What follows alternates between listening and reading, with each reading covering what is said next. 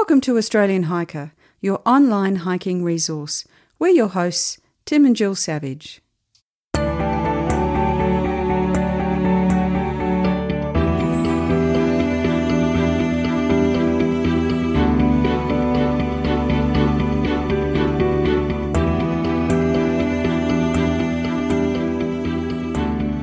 This is episode 158 of the Australian Hiker podcast, and this week we talk snowshoeing.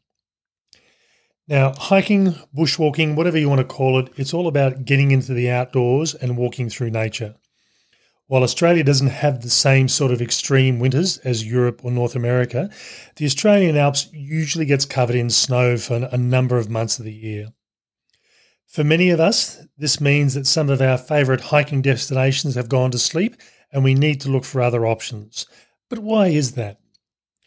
Recently, we tried snowshoeing to see if this walking option provided an alternative to hibernation for accessing the alpine regions during the colder months.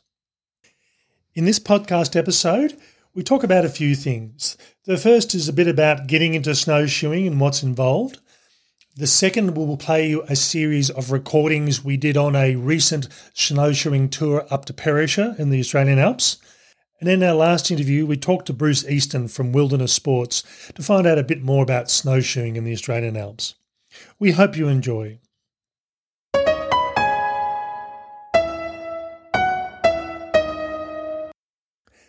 Now, first up, what is snowshoeing? And I think for most of us, we're familiar with the old movies or the cartoons that it appears that people are walking on what looks like tennis rackets. Typically, it's based in North America or Canada. And I must admit, I had a thought about this that up until probably the last couple of years, I hadn't really thought about snowshoeing in relation to an Australian perspective. But essentially the idea of snowshoeing is putting a snowshoe on the bottom of your feet. And typically what this does is to increase the surface area, which means your downward weight isn't leaving deep holes and making you struggle as you walk through the snow. In simple terms, snowshoeing is just an extension of hiking, except with snow involved. Yeah, and we've, as Tim said, haven't really thought about deliberately going out into the snow, though in the last couple of years we've found ourselves walking through snow with a thought in our head saying, gee, this is hard work and, perhaps there's an easier way. So first up, getting started. Now, both Jill and I have done mountaineering in the past, but really that's involved crampons and ice climbing and all sorts of other things like walking over glaciers, but never used snowshoes before. So from our perspective, we decided that to get the best out of a snowshoeing experience, we'd go on an organised tour with people that knew what they were doing. And certainly that's a good option. The other alternative is to go with friends who are experienced and that can look after you, or finding an alpine club that's going to run those sort of activities as well. But I think in all honesty, while there are plenty of ski clubs around, finding a club that does snowshoeing is probably not as common. The next thing you need to consider is layering for comfort. Now, in most cases, the clothing and wet weather gear that you have for hiking are going to suit your needs for snowshoeing. Essentially, what you don't want to do is get cold, particularly in a snow environment, because that's where hypothermia can set in. But you also don't want to get too hot. So wearing big, bulky jackets that are way too hot, because you are going to be exerting yourself, you are going to be generating sweat. And if you've got heavy, thick layers on, all that means is you're going to get wet. And when you stop walking, you're going to start cooling down and getting cold. So having a number of layers is going to give you the options and the flexibility to get yourself just as warm as you need to be. Now, the next thing to consider is eye care. For those of you who've spent time in the snowfields, you know that snow and very sunny, bright days tend to create a lot of reflection. And it's very easy to get sunburnt even in the middle of winter in the snowfield. If it is a bright sunny day, having a decent pair of sunglasses or a pair of ski goggles is really important. Now, you don't need to go out and splurge and spend up big if this is something you're only ever going to do once, but make sure you've got a decent pair of sunglasses with you that are going to protect your eyes from the bright conditions, if that's what you've got. Yeah, and I think just on that, I was probably surprised, not just in terms of using sunglasses in the snow, but most of the other kit that we had for normal hiking was just fine to be able to go out snowshoeing. So it was our normal hiking pants and layers with our waterproofs over the top, a beanie, our sunglasses and a neck warmer and several layers of gloves, I must admit. But, really, they were all things that we had, and we didn't tend to use them all at once, but on this occasion we did. And I think the only thing that really varied from my perspective is typically I don't tend to walk in waterproof footwear when I'm hiking. Yeah. But in this case here, when you're up in the snow, a good pair of waterproof footwear is pretty critical. Otherwise, your feet are going to get pretty cold. Yeah, likewise, I put on a pair of boots, which I don't normally wear, and a sturdy pair of waterproof boots at that. Now, in relation to specialised equipment, there's a couple of pieces of equipment that you need that, unless you're actually into snowshoeing already, you're not likely to have at home. The first one is tracking poles with decent snow baskets. And when we're talking about a basket, that's the bit of plastic at the bottom.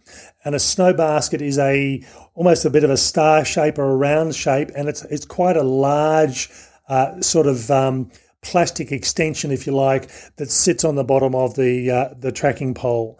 And what this means is when you jab your tracking pole into the snow, it doesn't disappear halfway up the length of the pole because the snow baskets actually prevent it from going anywhere.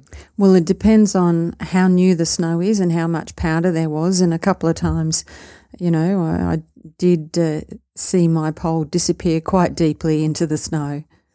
So, for a lot of people, I've got a number of pairs of tracking poles. Some of the really ultralight ones that have the very small or no basket on them at all really aren't going to be suitable for working in the snow. You can hire these things, but if you've got a pair of tracking poles that have got a decent plastic basket on the end, they'll be fine. And the other thing is that mostly poles, so if you've got the poles, they usually come with different baskets, so you might actually have a bigger pair tucked away somewhere at home that you thought you didn't know what to do with, but if you go out into the snow, you'll know. Now, the most obvious thing here as far as specialised equipment is the snowshoes themselves. Yeah, it's not quite called snowshoeing if you're not wearing a snowshoe, is it? No. And the main thing to know about snowshoes, they're designed to suit a given weight, and which includes yourself, your clothing and your pack. So in my instance, on the day that we went out snowshoeing, my total weight was 111 kilos or 244 pounds, which is everything, fully dressed, standing on a spare of scale. And those heavy boots. And the heavy boots, yep. Now, if you choose a pair of snowshoes that aren't really designed for your weight, it means you're more likely to sink into the soft, powdery sort of snow if those are the conditions you've got. Snowshoes are also made for doing different activities, and some of them are made for walking on icy conditions, other for on steep hills and in backcountry. And this is where you really need to talk to a store that is going to be able to provide you the information on what the right sort of snowshoes for your needs are. But initially, if you're not going on an organised tour, go into the store, hire a pair, talk to the people that are hiring them and say, this is what you're interested in doing, and they'll make the recommendations for you. Next, we're going to play you a series of interviews that we recorded on our recent trip up to Perisher, just to give you an idea what snowshoe was like in real time.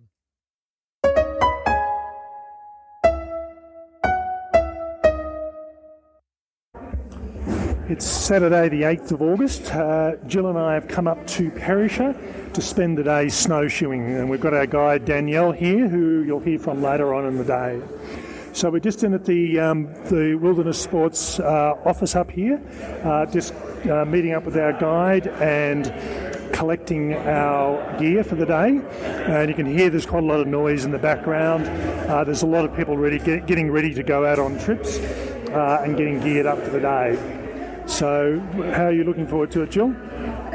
I am looking forward to it. It would have been lovely if the sun was shining, but there's plenty of snow and it is snowing, and so we're all covered up and making sure that we don't get wet. So got wet pants on and a waterproof jacket and so on, which is not something that we would normally go hiking in. But yeah, looking forward to it. Okay, we'll catch up during the day. Okay, it's 10:20. We've been going probably around about 50 minutes now, and we're doing the Porcupine Trail, which is taking us up a valley, and there is a creek in the middle of the valley, which is we're keeping away from, otherwise we'd be likely to get very wet. But lots of fresh snow, very soft. So the going is a bit hard because we even with me following behind two other people, I'm still sinking into Jill's tracks, which I'm following immediately behind. So I've already stopped and taken off one layer of clothing. It's not as cold as I thought it'd be. No, it's all relative, isn't it? I mean, we're moving reasonably steady, so that's keeping the body temperature up. It's still snowing in my book, quite a bit. I don't know if that's quite a bit or not. But yeah, it's quite an interesting way of, it's a good way to get through the snow, but definitely noticing it on the legs, even though we haven't come very far. It's a good workout. Okay, now I'll introduce Danielle, who's our guide for the day. So she's taking Jill and I up to on this walk. So Danielle, just like to introduce yourself. Hi, Danielle. Working for Wilderness Sports out on the Porcupine Trail, heading up. Usually you can see a beautiful view of the main range. We'll see if we can spot it today. There's a lot of snow. But yeah, obviously beautiful conditions, fresh, soft snow. It's lovely. Okay, well, we'll press on. Okay, it's 11:20. We've just stopped probably around about 45 minutes from the top of our destination. We've just stopped off for some morning tea, have a bit of a break. How are you going, Jill? I'm going well. This is still hard work. I'm going to enjoy the downhill run, I think. It's not outrageously hard, but you definitely know that you're moving, and it's a different kind of movement. So, in a way it feels like lots of step-ups at the gym, I think. Yeah, I'm feeling a bit the same as well. It's definitely a good workout, particularly because the snow's nice and fresh. It's a bit soft as well. But yeah, it's. I'm glad I don't have an 18 kilo pack on. It's a stunning landscape, though. It's just beautiful, and we've had a little bit of snow. We've had just a tiny little bit of rain, and now it's just quite very still. That noise you may have heard in the background is some of the snow falling off the branches of the Mallee eucalypts that are here. The things that I've learnt this morning is pay attention when you're turning around to take a photo. I managed to fall over once, stepping on my own snowshoe and trying to move the wrong one. Yeah, and you can't go backwards. No, and you can't go backwards either. It doesn't work very well. Really are designed to go forward, so learning how to navigate that. Okay, talk to you later. It's 12:44. We're up the top of our walk, so we've walked approximately 3.3 kilometres, and it's taken us around about 4 hours, 3.5, 4 hours. So again, it's not difficult, but it's slow going. It's sort of just putting one foot in front of the other, and you're not going to move as fast as you do if you were hiking on dry ground, or if you came up here and did this walk in the middle of summer. Definitely feel the exertion and using different muscles than what I'm used to hiking, which is not a bad thing because they're muscles I've been trying to strengthen anyway. So it's actually worked out quite well. So we're in a body bag, which is basically the best way to describe it for those people who haven't been in one before is almost like a tent fly. And there's 3 of us in here, and this shelter's apparently suitable for 10 people. And you might be able to hear it flapping around at the moment. But it means that we can get in here, get out of the wind, and get a bit warm. So it's it's nice and cosy, just a good place to have some lunch. Yeah, so as Tim said, we've had our lunch, and we're just having a little bit of a rest before I guess we head back down to the way we came, I think, is probably the only way. Is it, Danielle? We're going to take a little short variant, kind of like go back down. Okay. Yeah, different way. Okay, that's good. And we were talking to Danielle earlier about how she came to be here, and she's got a great story. So we thought you'd be interested in hearing her journey to sitting in this little body bag. Boffy. It feels like a body bag. Big shower cap. Yeah. Yeah, so I think about 3 years ago I was working in hospitality, loving it, but just really didn't enjoy my day unless I was outside. So decided to first of all just try out some more overnight hiking. Went to New Zealand, did a bunch of their walks over there, which was super accessible for someone solo hiking. Yeah, you did those solo? Yeah, I just went and got as much information as I could and tried to gain as much knowledge about the area and hiking and what gear to bring that I could and the weather. And just went out and did it and met other people, learnt off them along the way, which was a great experience to learn off other people and what they had done. And then decided to start studying, moved to the Blue Mountains, did a Cert 4 in outdoor recreation, which gave me awesome skills in navigation, being out in the wilderness, guiding people, roping, canyoning. And then decided to take those skills down to Tassie for some of their longer distance walks. And guiding those walks down there has been amazing. And when I'm not at work, just getting out and doing some of their harder walks down there, which has been amazing. Really testing myself personally has been exciting, and bringing that experience then to work has been really great. Yeah. And you split your year between Perisher and Tassie? Yeah, so come up from Tasmania to Perisher for the winter season, which has been amazing. Love it down here and all the snow sports that are on offer. And then, yeah, summer spent in Tassie.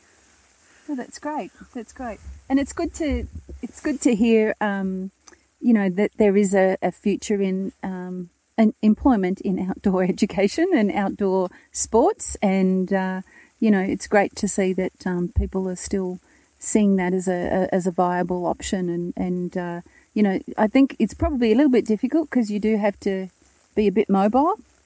You do have to be able to change with the seasons and go where there is work, but once you enter the industry, there's actually so many opportunities. Like all these doors start opening up and heaps of niche opportunities that just come up that you kind of didn't think even existed. You go, does that job even exist? And yeah, it does. Here I am taking people snowshoeing to Porcupine Rocks, and it's amazing. Yeah. Oh, that's fantastic. All right, well, we'll hear from Danielle a little bit later when we get down back to the shop. I think we'll do a little bit more interviewing. Okay, so it's 2:30. We're back at the National Park Centre in Perisher Village. So we finished for the day. We went up and did the Porcupine Trail, had lunch and came back. We could have stayed out a bit longer, just decided that we're both buggered. So we good day, and the snow has started to settle back in again. Not heavy, but pretty consistent. Yeah, that's right. So, it was lovely, and probably something that I never thought I'd do before. Coming down was much easier, and, partly it was downhill, but there was still quite a bit of snow cover from in addition to what we had this morning. So there were a couple of places, and Tim and I both did have a little bit of a tumble. Just one each. You had to have one each. Okay, so thank you, Danielle, for your time. Thank you for coming, guys. It's been a pleasure. It's been really lovely. So we hope you found that series of short interviews to be helpful.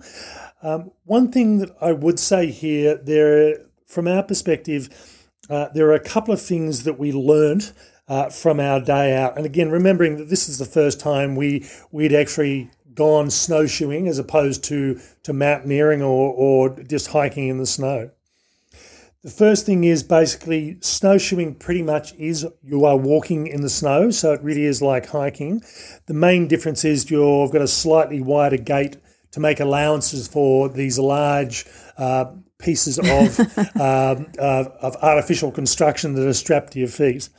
Really, from our perspective, what we found that using snowshoes really was not a lot of difference than hiking, but we will talk about what some of those differences were in a moment. Yeah, it was a really interesting thing because I did expect there to be a little bit more technical requirement in things to think about, and there wasn't very much at all other than, as you say, Tim, just widening your stance a little bit more. It was easier to walk in the tracks of other people, particularly when it was very, very powdery and deep. But yeah, I mean, you can get around. It did take us a long time to get to the top of that hill, though. Yeah, it is a bit slower than walking through bushland. Your pace definitely does slow right down. And certainly from my perspective, the day we went, we'd had a lot of snow not far beforehand. It was really deep and powdery, and I found that I was walking at the back using the camera, and I was quite happy to walk in our guide Danielle's and Jill's footprints. It just made it easier for me having 30, 40 odd kilos on the two of them, because even then I was still sinking into the snow. Both Jill and I managed to fall over on our tour, and in my case twice. Now, self-inflicted on both cases, and in fact I think in all three cases here, the thing that I learnt is don't walk in one direction and look in the other. And specifically in my case, I was walking and taking photos off to the side, and out of habit you find that your snowshoes will cross over one another, and then you go to lift your other foot and all of a sudden you go over. So in both cases, had I been paying attention to where I was going, I wouldn't have had that issue. And I almost got back to Perisher and the outdoor store to take my snowshoes off, and was just trying to watch where one of those people mover vehicles was headed, and just went right over. It was just, didn't hurt myself. It was plenty of snow for that, so to stop my fall. But yeah, a little bit embarrassing because I almost made it to the end. It does, however, teach you how to stand back up again. Yeah, it does. And that is a bit of a special skill. The other thing that we learnt was that snowshoeing is a full body workout. You've got poles that you're using. You're walking through the snow, and it is a slightly abnormal gait compared to just normal walking. You're walking through a very soft sort of surface in our case, and I had problems with bursitis on my right knee last year, and partly because I wasn't developing the muscles on my inner legs. And I tell you what, snowshoeing uses every muscle you physically have. We found that we probably did, I think it was round about just on 7 kilometres for the day. We slept really well that night. So definitely, if you want a good workout, it's certainly going to do that for you. I think overall, and you would have heard this in the interview, it really was an interesting sort of experience. It's a white environment. You've got white snow. On the day we did it, we didn't have sunlight. It was overcast. It was raining. And by the end of the day, it was actually snowing quite heavily. And just as we were driving out of the park, the snow got really heavy. I didn't enjoy that at all. That wasn't my favourite driving experience. So, it's the sort of thing that, while I think it's lovely to have a nice sunny day, it was still a really good experience, even with the conditions that we had. So, it was. We weren't particularly fussed about having clear, sunny skies to enjoy ourselves. We enjoyed ourselves anyway. And we did ask Danielle about why you would actually cancel a snowshoe tour or a snowshoe trip. And it made sense that, when you're getting high winds, very cold temperatures and rain, and that's where you're potentially going to have issues with hypothermia, that's when they look at saying, people aren't going to enjoy themselves. For both of us, we had enough gear to keep ourselves warm and toasty. I started the day off without gloves. The gloves went on fairly shortly, and after lunch the temperature did drop, and I got the winter snow gloves out. So we had the appropriate gear to keep us warm. But it's the one thing I did find that I hadn't thought about is trying to take photos using a camera with snow gloves isn't a particularly easy activity. Yeah, so a couple of the pictures have got, fingers sticking out. Glove-covered fingers. And I was fine until I had to take my gloves off to have some lunch. I couldn't quite navigate the lunch pack with the gloves on, and my hands did get a bit cool. But once I put the layers back on and put the overgloves over the top and we started moving again, they certainly warmed up pretty quickly. Okay, so next up we'll talk to Bruce Easton, owner of Wilderness Sports, an outdoor adventure store located in the New South Wales Australian Alps that specialises in mountain adventures, including snowshoeing. Bruce, thank you for taking the time to have a chat.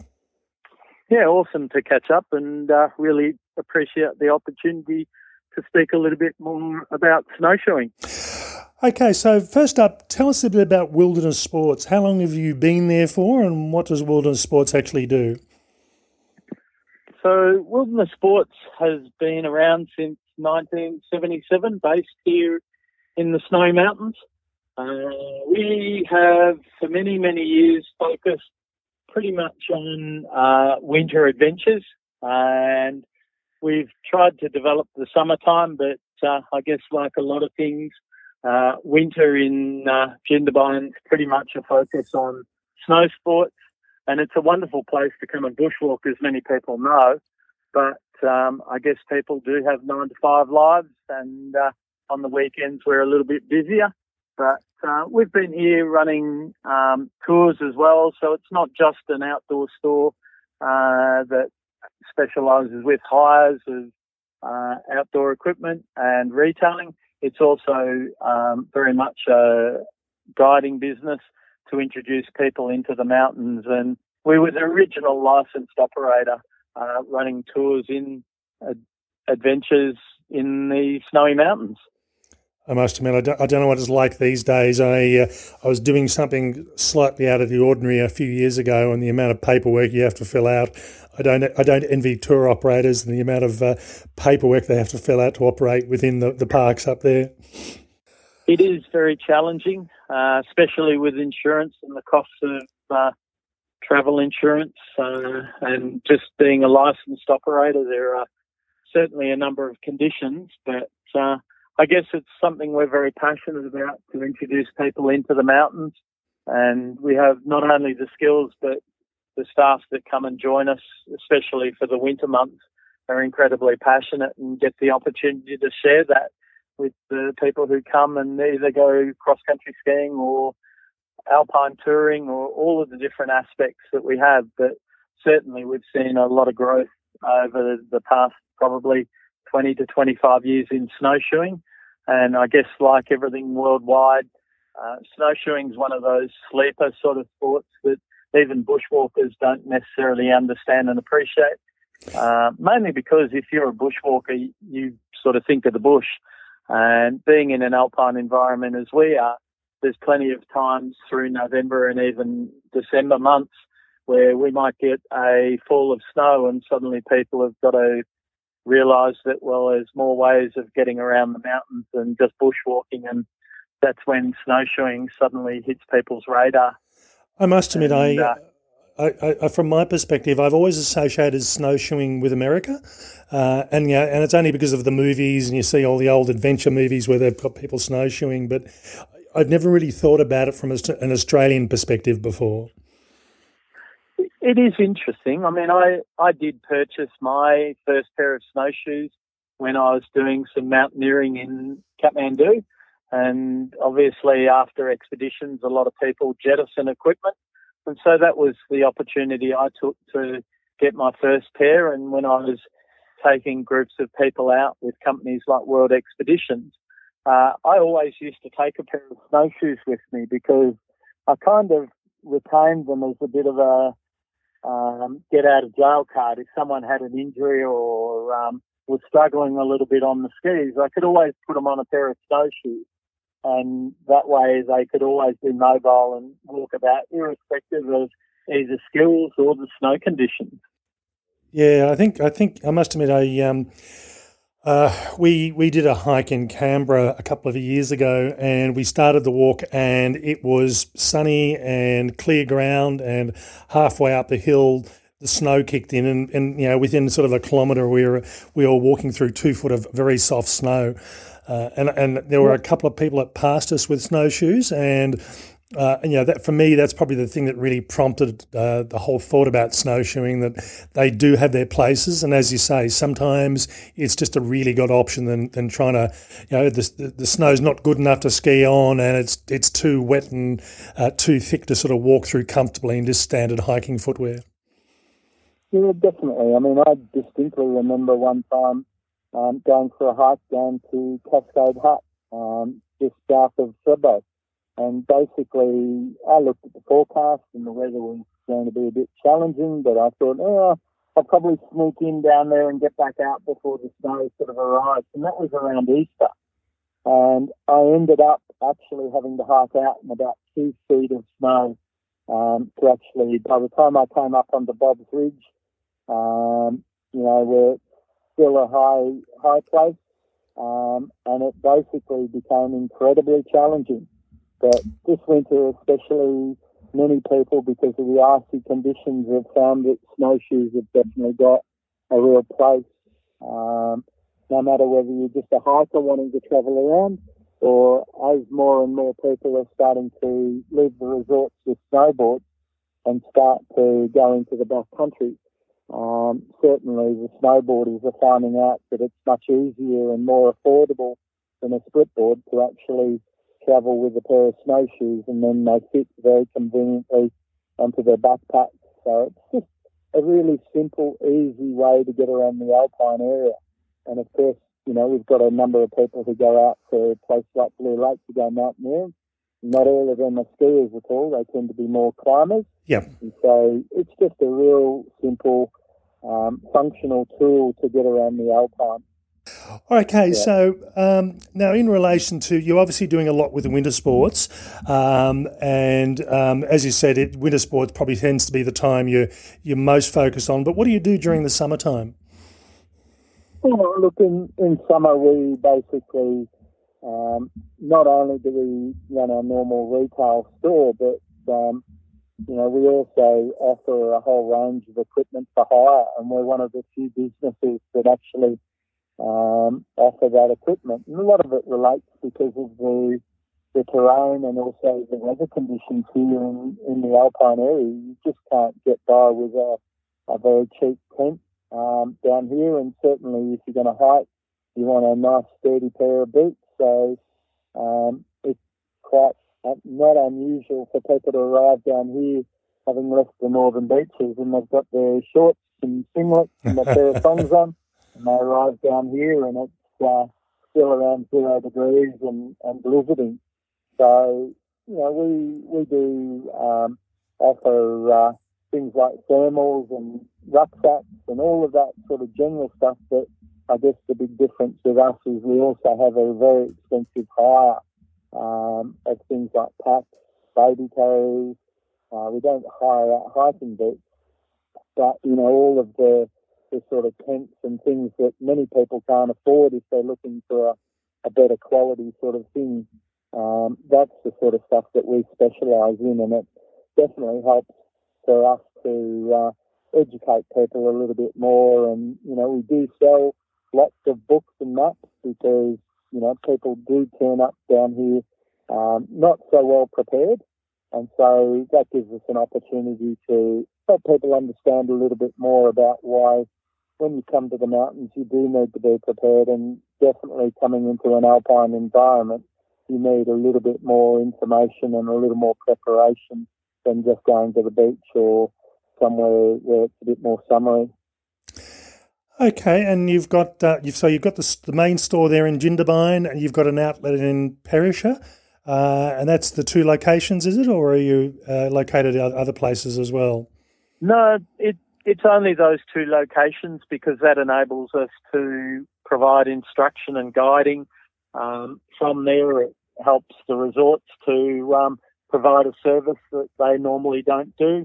And again, it's an opportunity to give people opportunities to try before you buy and demo equipment.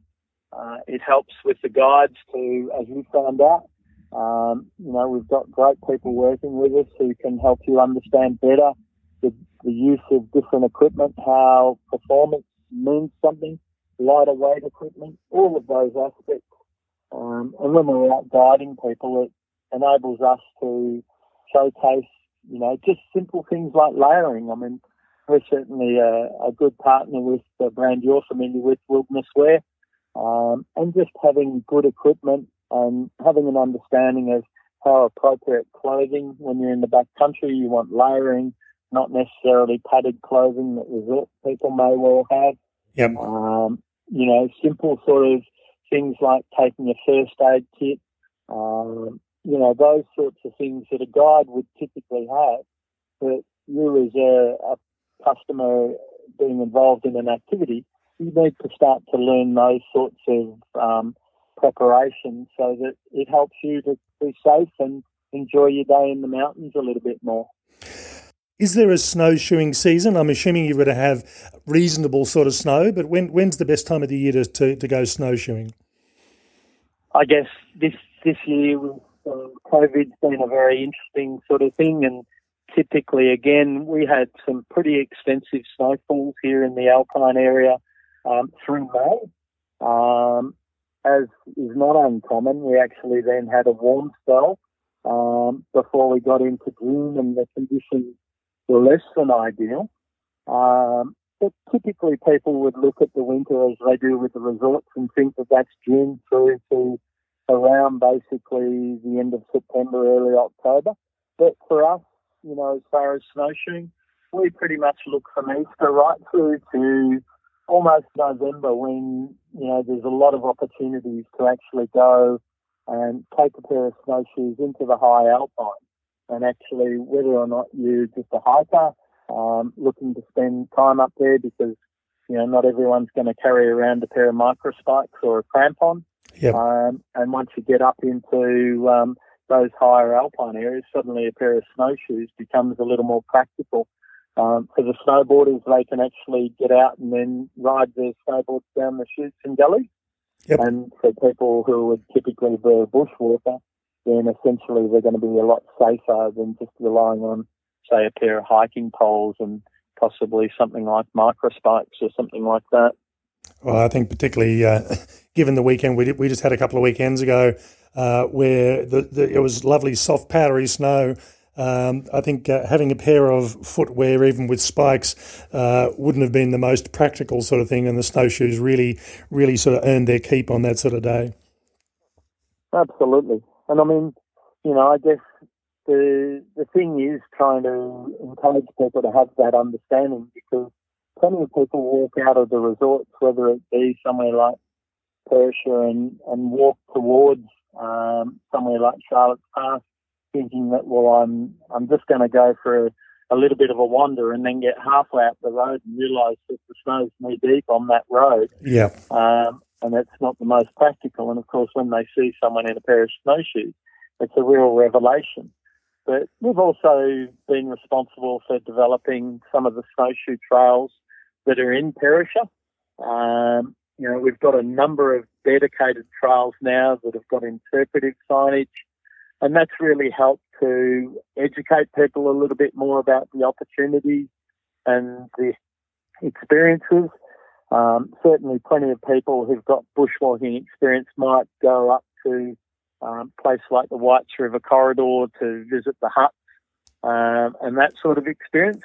But there's plenty of other resort people who would never have heard of snowshoeing, and they can basically follow some little short trails that gives them some interpretive signage.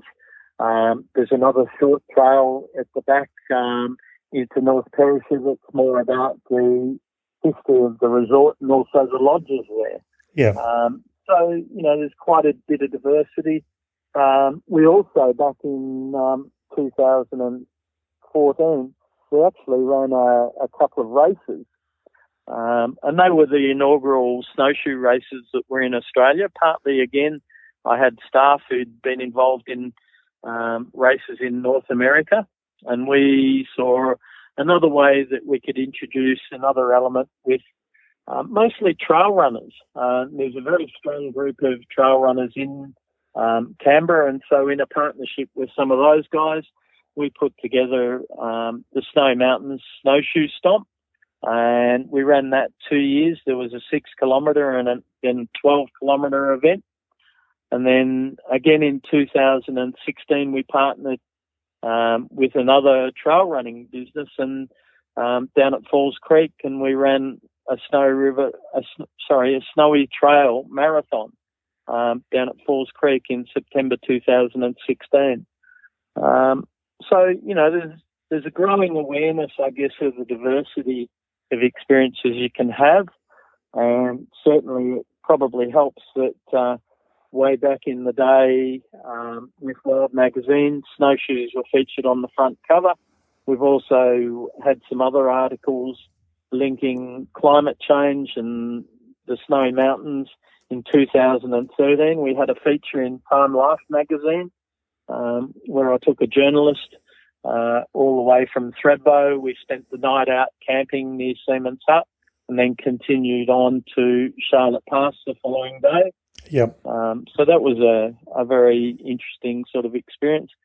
And back in 2014, we even set up a Facebook page in the early days, Snowshoe Australia, but to be honest, it doesn't get a lot of traction, but that's in part because we haven't had really an opportunity to spend a lot of time on it. But, all of those opportunities are there, and I guess I would hope that people who are interested in bushwalking here and hiking, as well as people involved in backcountry and the snow sports, start to understand a little bit more about the opportunities that snowshoes actually offer. Okay, so what are the key things that people need to know to make snowshoeing a better experience? You talked about layering, and I must admit, I think everyone's used to seeing people in big puffy jackets, which look really good when you're sitting in the resort, but probably not so functional when you're outside moving around. But what are the other key things that people need to know? I guess the key aspects of a snowshoe and the important parts of it are actually the simplicity of the binding is a very key feature because obviously you want it to be easy to get in and out of. Yep. The other aspect is you need good crampons on the base, and that doesn't mean that they need to be stainless steel. They can certainly be alloy because those will be lighter. But again, that's what gives you traction no matter whether it's soft snow or icy conditions. The shape of the snowshoe is also a relevant part because some of the plastic snowshoes, for anyone who's ever had experience walking with them, you kind of have a little bit of a swagger, I guess, a bit like a gunslinger, because otherwise if you try and walk in a normal gait, you typically find that you will step on them and sometimes trip yourself off. Yep. So that tends to be a different sort of thing. And then other brands like, the ones that we're doing, lightness is absolutely, as it is in bushwalking and a number of other sports involving rucksacks, if you can get something with those really important critical features, but then you get lightweight, then that's a massive difference. And no doubt you had that experience when you used the Northern Light ones that you had when you were here, because those particular snowshoes relative to, say, some of the plastic versions that commonly are available for hire, typically, you're going to save yourself 20 to 30% in the weight. And, that performance difference is quite a massive thing, especially if you are going to travel something like 10 kilometres, or like in the case of Tara Rome, who's doing this trip on the Australian Alpine Walking Track, where you're going to walk the whole distance of that. Having something that's lightweight is a massive benefit. Yeah, I suppose it's a bit like hiking boots as opposed to trail runners, isn't it? It's sort of, there are advantages to the heavier stuff, but you pay for it in exertion and sweat in the process. Yeah, also the interesting thing, like the plastic ones do tend to be quite noisy, for example, whereas the fabric ones, a lot of people say, but they can't be that strong. In reality, they're actually the strongest ones. And typically people would use an alloy snowshoe with fabric because they dampen and cushion. So on icy or soft snow, they're still great from that point of view, but they're also the most durable of all of the snowshoes. Okay. Certainly my original pair that are now just on 40 years, which were original brand, funnily enough, called Sherpa, those things are still quite functional. My Northern Lights, which I bought in 1995, only 2 years after that particular company got started in North America. They're still in, really good nick, and I could still use them today. Because again, being lightweight, they're super durable, and I might have to change some of the crampons because of the wear and stuff like that. But they're still in fantastic condition even after 25 years.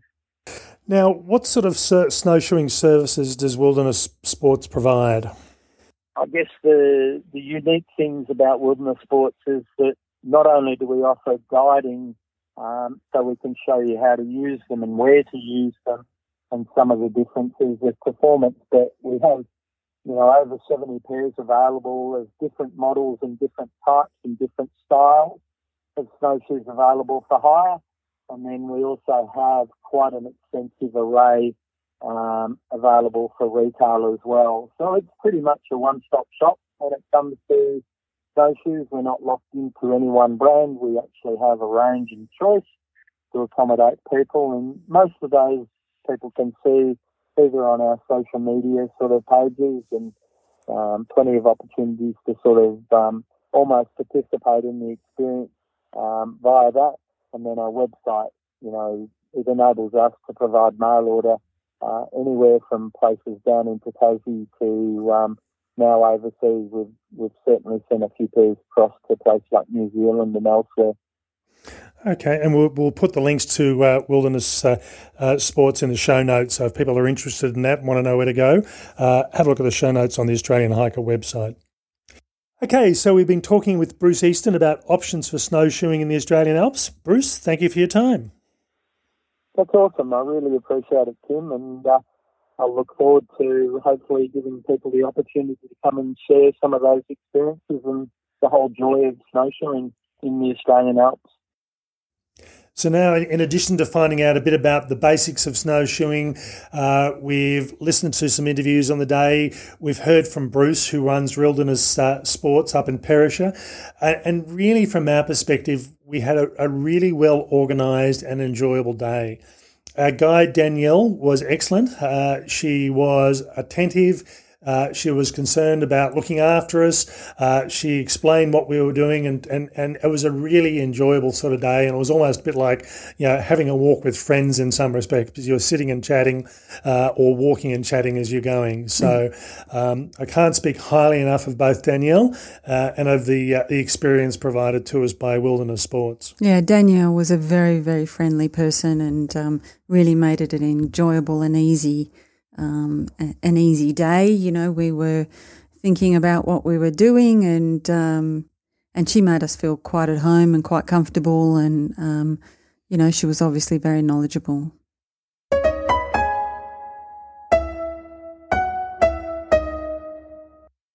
Now, two things just to finish off this episode. If you go to the written show notes for this podcast, we've done a written version of the podcast, and you'll find the link in the show notes that includes a YouTube video of the day in photos and video, just to show you what it was like.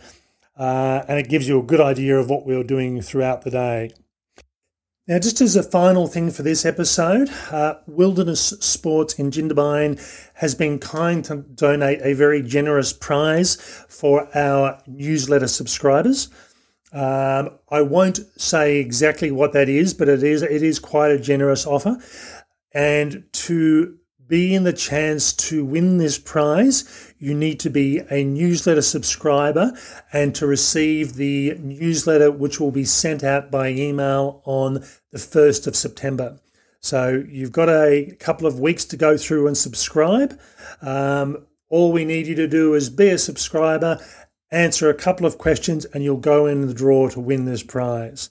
And it's a great prize, and Bruce was very generous with the offer. So make sure that if you're not already subscribed to the newsletter, you get that happening, and check out the newsletter and answer a few questions, and who knows, you could be doing some interesting things during the winter out of Perisher. Okay, that's all for this week. Bye for now. And bye from me.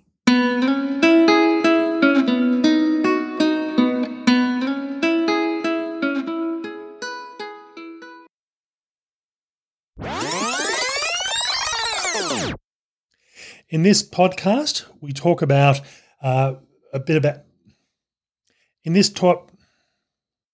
and as a last interview, we'll talk to Bruce Easton from Wilderness Sports, who will talk a bit about, in simple terms, snowshoeing is just an extension.